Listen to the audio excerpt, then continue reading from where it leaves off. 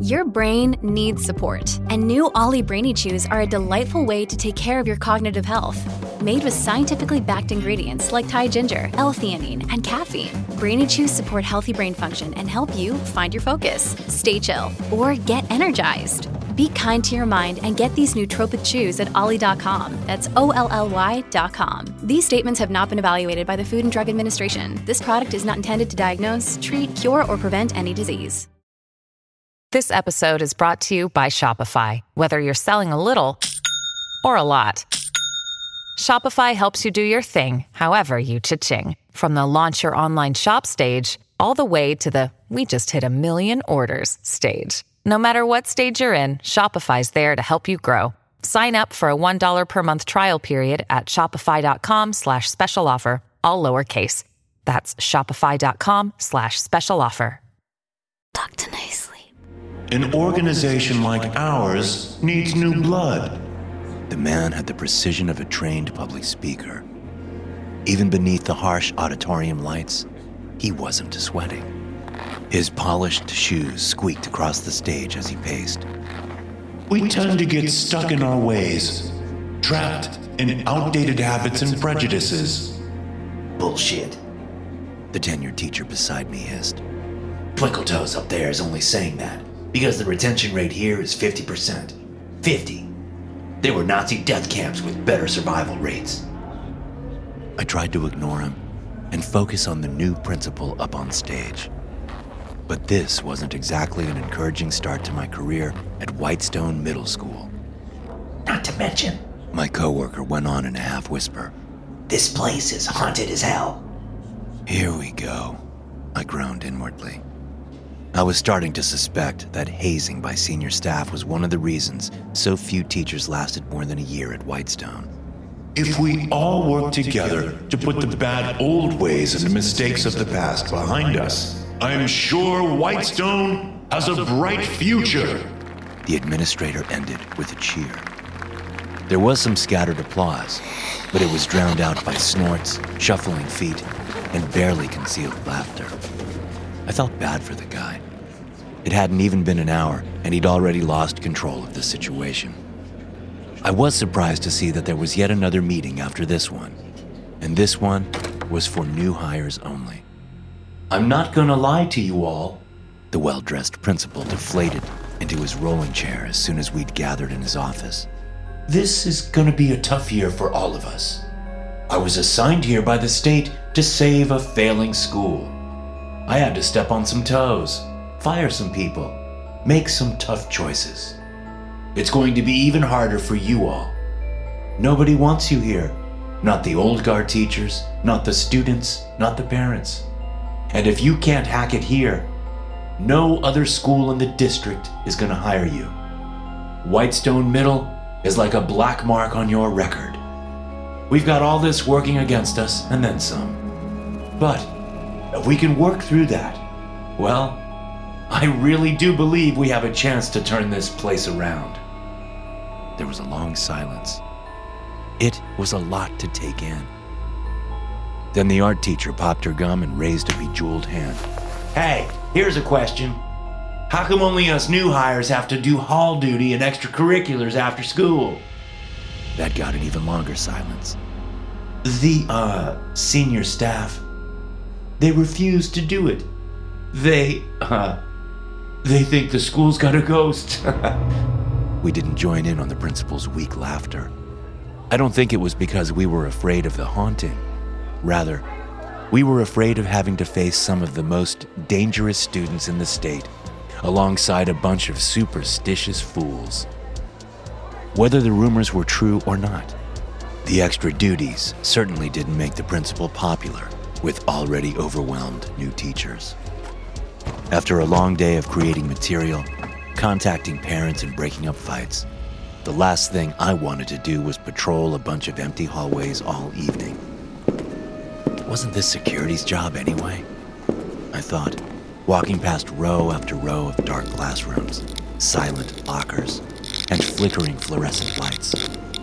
But Ethan Moritz, the school resource officer who was normally burly and aggressive when tackling troublemakers or searching for drugs, was scared of his own shadow when it was just the two of us after hours.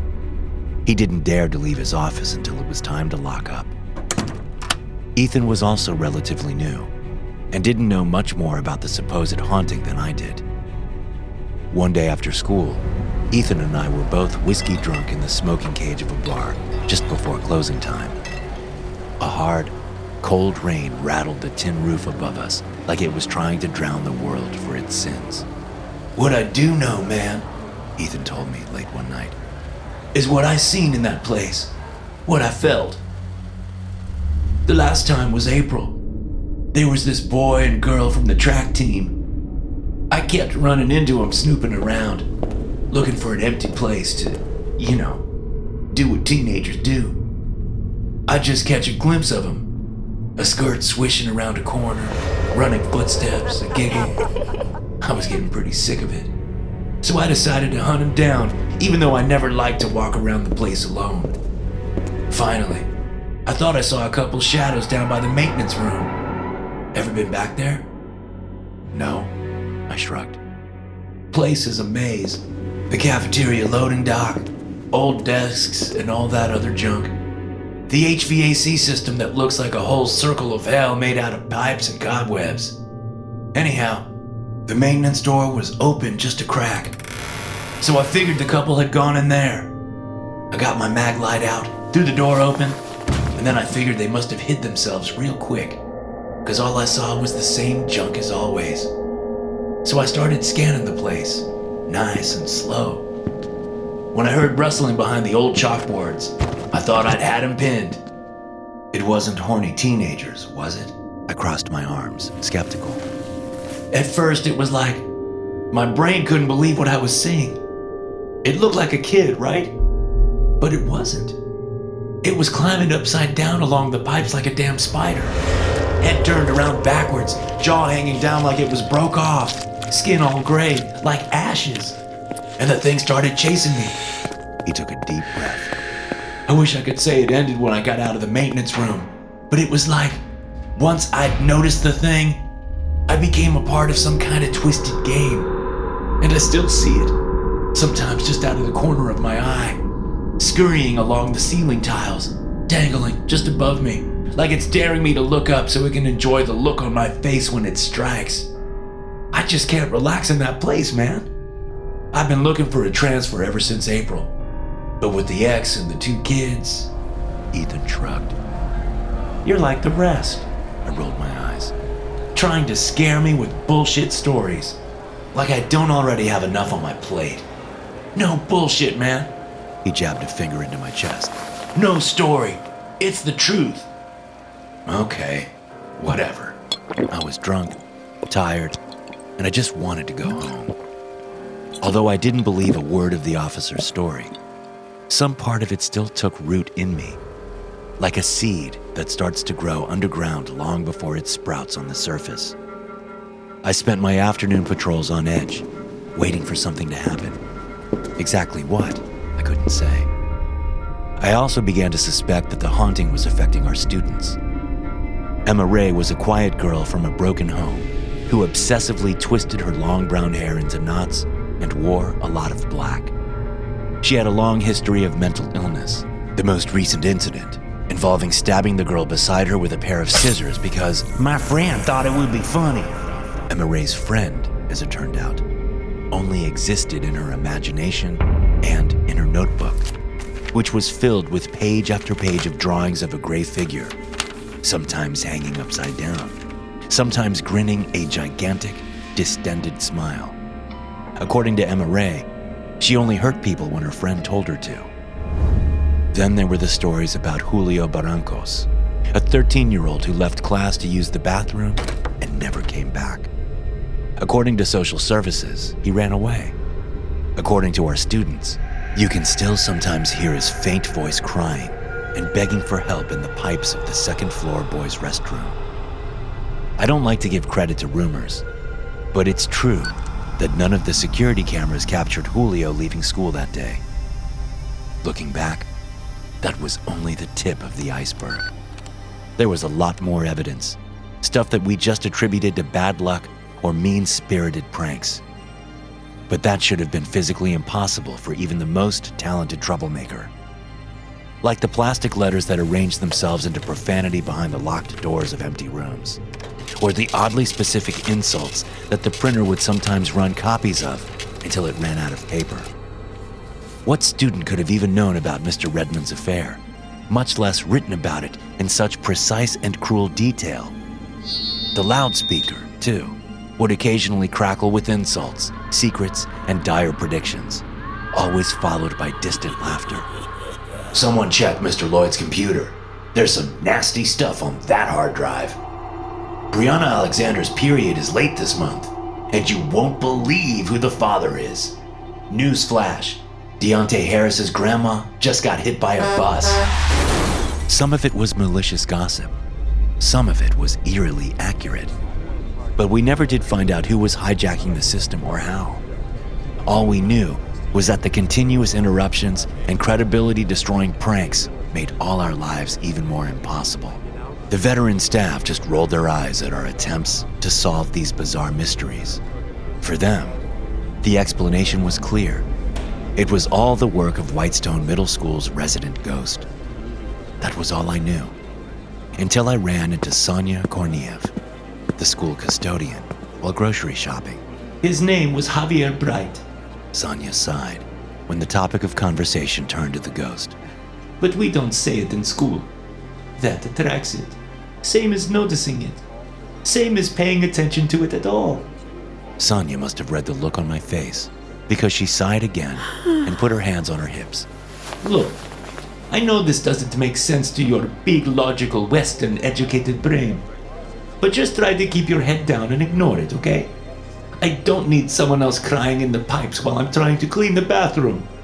She picked out a few zucchinis and started to push her cart away. Wait! I shouted. Who was Javier Bright? An evil seed. Sonia coughed. In the universities, they teach you that no one is born bad and that all children are precious. Well, they're wrong. I'm sure Javier's file is long gone, but you can just ask his old classmates if you want an idea. Ask the ones who went to Whitestone 40 years ago. They can tell you, if any of them are willing to talk. It was easier said than done. Almost none of the old contact information still worked. So many Whitestone alumni had been evicted, imprisoned, or just swallowed up by the streets. And on the off chance that someone's grandmother or aunt still lived at the same address and could put me in touch with a former student, they stonewalled me every time. Most acted like they'd never heard of a Javier Bright. Others still seemed afraid of him or his so-called curse. One classmate confessed that Javier would chase him home each day after school, beating him to within an inch of his life when he didn't escape quickly enough. Another described how Javier made her life a living hell, constantly trying to trap her in an empty classroom or coerce her into doing it with him. A former teacher explained that Javier had probably been the mysterious saboteur who'd cut the brake lines in his car, supposedly as revenge for detention. Each story ended the same way, with Javier Bright's death. It was just like boom, splat, and there he was. The classmate shrugged. They said he jumped off the roof. Good riddance. Some said Javier had killed himself just to spite his parents, who hadn't outlived him by much. Then there were those who said it was part of some ritual he'd read about online. A few suspected that it wasn't a suicide at all. Trust me, a convict who'd sat next to Javier in history told me. If you'd known the guy, you wouldn't be surprised to hear somebody pushed him off a roof. I just wish I knew who'd done it so I could shake their hand. Was that it then? The haunting was revenge for a murder, justified or not? I couldn't believe how much I'd changed over the course of a semester. I was taking for granted that Whitestone's ghost existed. My new perspective made my afternoon hall patrols a lot more unnerving. As Sonia had advised, I kept my eyes down, no longer dared to peer into the empty classrooms, afraid that if I did, I'd see a shattered ashen face pressed hungrily against the glass. Sudden loud sounds that I'd previously attributed to clunky machinery or students messing around took on a new sinister significance. Were the noises actually following me, getting closer and closer as I walked? Even worse was the mysterious warning I found in my classroom one morning. Snitches get stitches. It had been carved into my whiteboard, apparently with some kind of blade. Emma Ray had returned from her scissor-stabbing suspension that very day. Coincidence? I wondered. It was like Emma Ray had become a completely different girl. She sat ramrod straight at the front of class, smiling. I didn't think I'd ever seen her smile before. I asked her to stay after class. Do you know anything about this? I gestured to the cut-up whiteboard. Well, Emma Ray drawled. It's Whitestone, right? Stuff like that just happens here. I didn't have that knack some teachers have of spotting a lie by instinct, but I didn't see any deception in her eyes. It was good to see you so happy and attentive in class today, I said finally. Yeah, well, they put me on new meds. The shrink I had before gave me like a candy bowl full of pills, and I guess it kind of messed with my head. But don't worry, She laughed. It's not like I see Javier anymore. What? I gasped. Yeah, you know, Javier. The dead kid who haunts the school. Come on. How new are you? Emma Ray bit her lip, hesitated, then went on. There's a rumor that you can even meet him by doing this one ritual in the school. But I don't see why anybody'd want to. She shuddered. How? I asked, more sharply than I meant to. Emma Ray winced like I'd hit her, then flipped through a black notebook until she found the crumpled up paper she was looking for. She threw it on my desk like it burned her. Don't tell anybody I gave that to you, Emma Ray added finally. With a whirl of brown hair, she was gone. I locked the door and opened the wrinkled page that was about to change my life forever. The instructions were written in blocky, childish handwriting. How to trap a ghost. 1. Set up 2 mirrors facing each other. 2. Light a candle between the mirrors. 3. Pour a ring of salt around the candle, but leave a gap. 4. Spin around the candle in circles till you're dizzy. 5. Step backwards into a mirror. You will pass through it if you did it right. 6. You are on the other side. You can go back through any mirror where you see your candle. 7. If a ghost chases you, trap it in the ring with more salt and blow out the candle. I guess it was a sign of my desperation that I took the silly, misspelled ritual so seriously. But my sanity felt like a quickly fraying rope, and I realized what had chased so many teachers from Whitestone Middle School. It was that constant feeling of being stalked, even hunted, by something invisible. It was the low-key fear that pervaded the building like an electric hum. Even students and staff who'd never heard of Javier Bright felt it, and there was only so much a person could take. I had to end it. Even so, I felt foolish when I skipped out on my hall patrol duties to set up 2 dusty bathroom mirrors in the maintenance room. I lit a candle between them, then made a ring around it with salt. Its flickering glow on the cobwebbed walls was the only light in the storage room, and it made the heaps of disused furniture and piles of books appear freakish and strange. The light that reflected in the mirror seemed to shine from somewhere else. I started spinning in circles. I miscalculated and spun too long. When I tried to leave the circle, I didn't step out. I fell. I should have smashed into a mirror, but instead, I felt my back crash against the bathroom stall door. Somehow, I was in the second-floor boys' restroom, looking through the mirror at a flickering candle. It was the same, and yet it wasn't.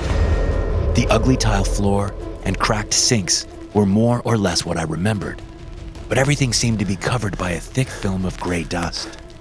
The air felt cloying, and there was a heavy, watchful silence that seemed to dare me to make a sound. I tiptoed to the exit and attempted to peer out the door. It opened with a squeak that echoed down the empty corridors. I winced and froze like a hunted animal. The windows were so dark that they might as well have been painted black. Everything was covered in that same choking gray dust. That was when I realized that none of the lights were on. Instead, this place, whatever it was, seemed to produce its own gloomy twilight glow. A warning in my head screamed that I'd gone far enough. What if the candle went out? Then again, what if the ritual never worked again, and this was my only chance to end the school's curse? I told myself that I'd come too far to just turn around.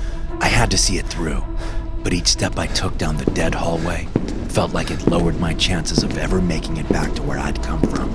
I was so used to the near total silence of the place that when I heard the noise, I froze in my tracks like a hunted animal. Footsteps were coming from the corridor just ahead. A perfectly ordinary sound, but in this nightmarish place, it chilled me to the bone. I pressed myself into a gap between the lockers, hoping that whatever it was would pass by without noticing me. For the first time, it occurred to me that Javier Bright might not be the only thing here on the other side. The footsteps stopped at the intersection of my corridor. There was a little cough, a rustling of papers. A long, horrible shadow stretched down the hallway, although there was no light to cast it. And it called my name. Michael! It was the mocking tone used by bullies looking for someone to hurt. I held my breath and pressed myself even tighter against the wall behind me.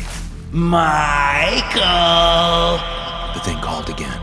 It waited for a moment, gave a short laugh that was almost a bark, and walked on, its shoes echoing down the empty corridors.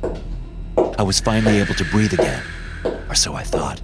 But when I looked down, I had to stifle a scream. It was like I'd been half swallowed by the wall. With a gasp, I pulled my hand out of the wall, then put it back again, out and back. I shut my eyes and stepped through the wall as easily as if it were made of jello. I realized that I was in my own classroom, just on the other side.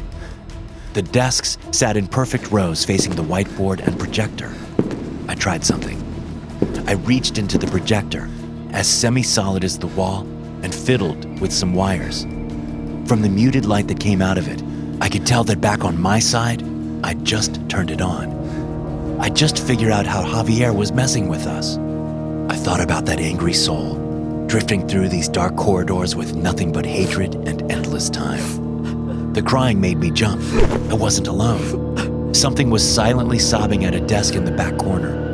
My adrenaline had been pumping so hard, I hadn't even realized it was there. At one point, it might have been a preteen just like my students. Now, however, it was a raw and skinless thing with empty sockets where its eyes should be.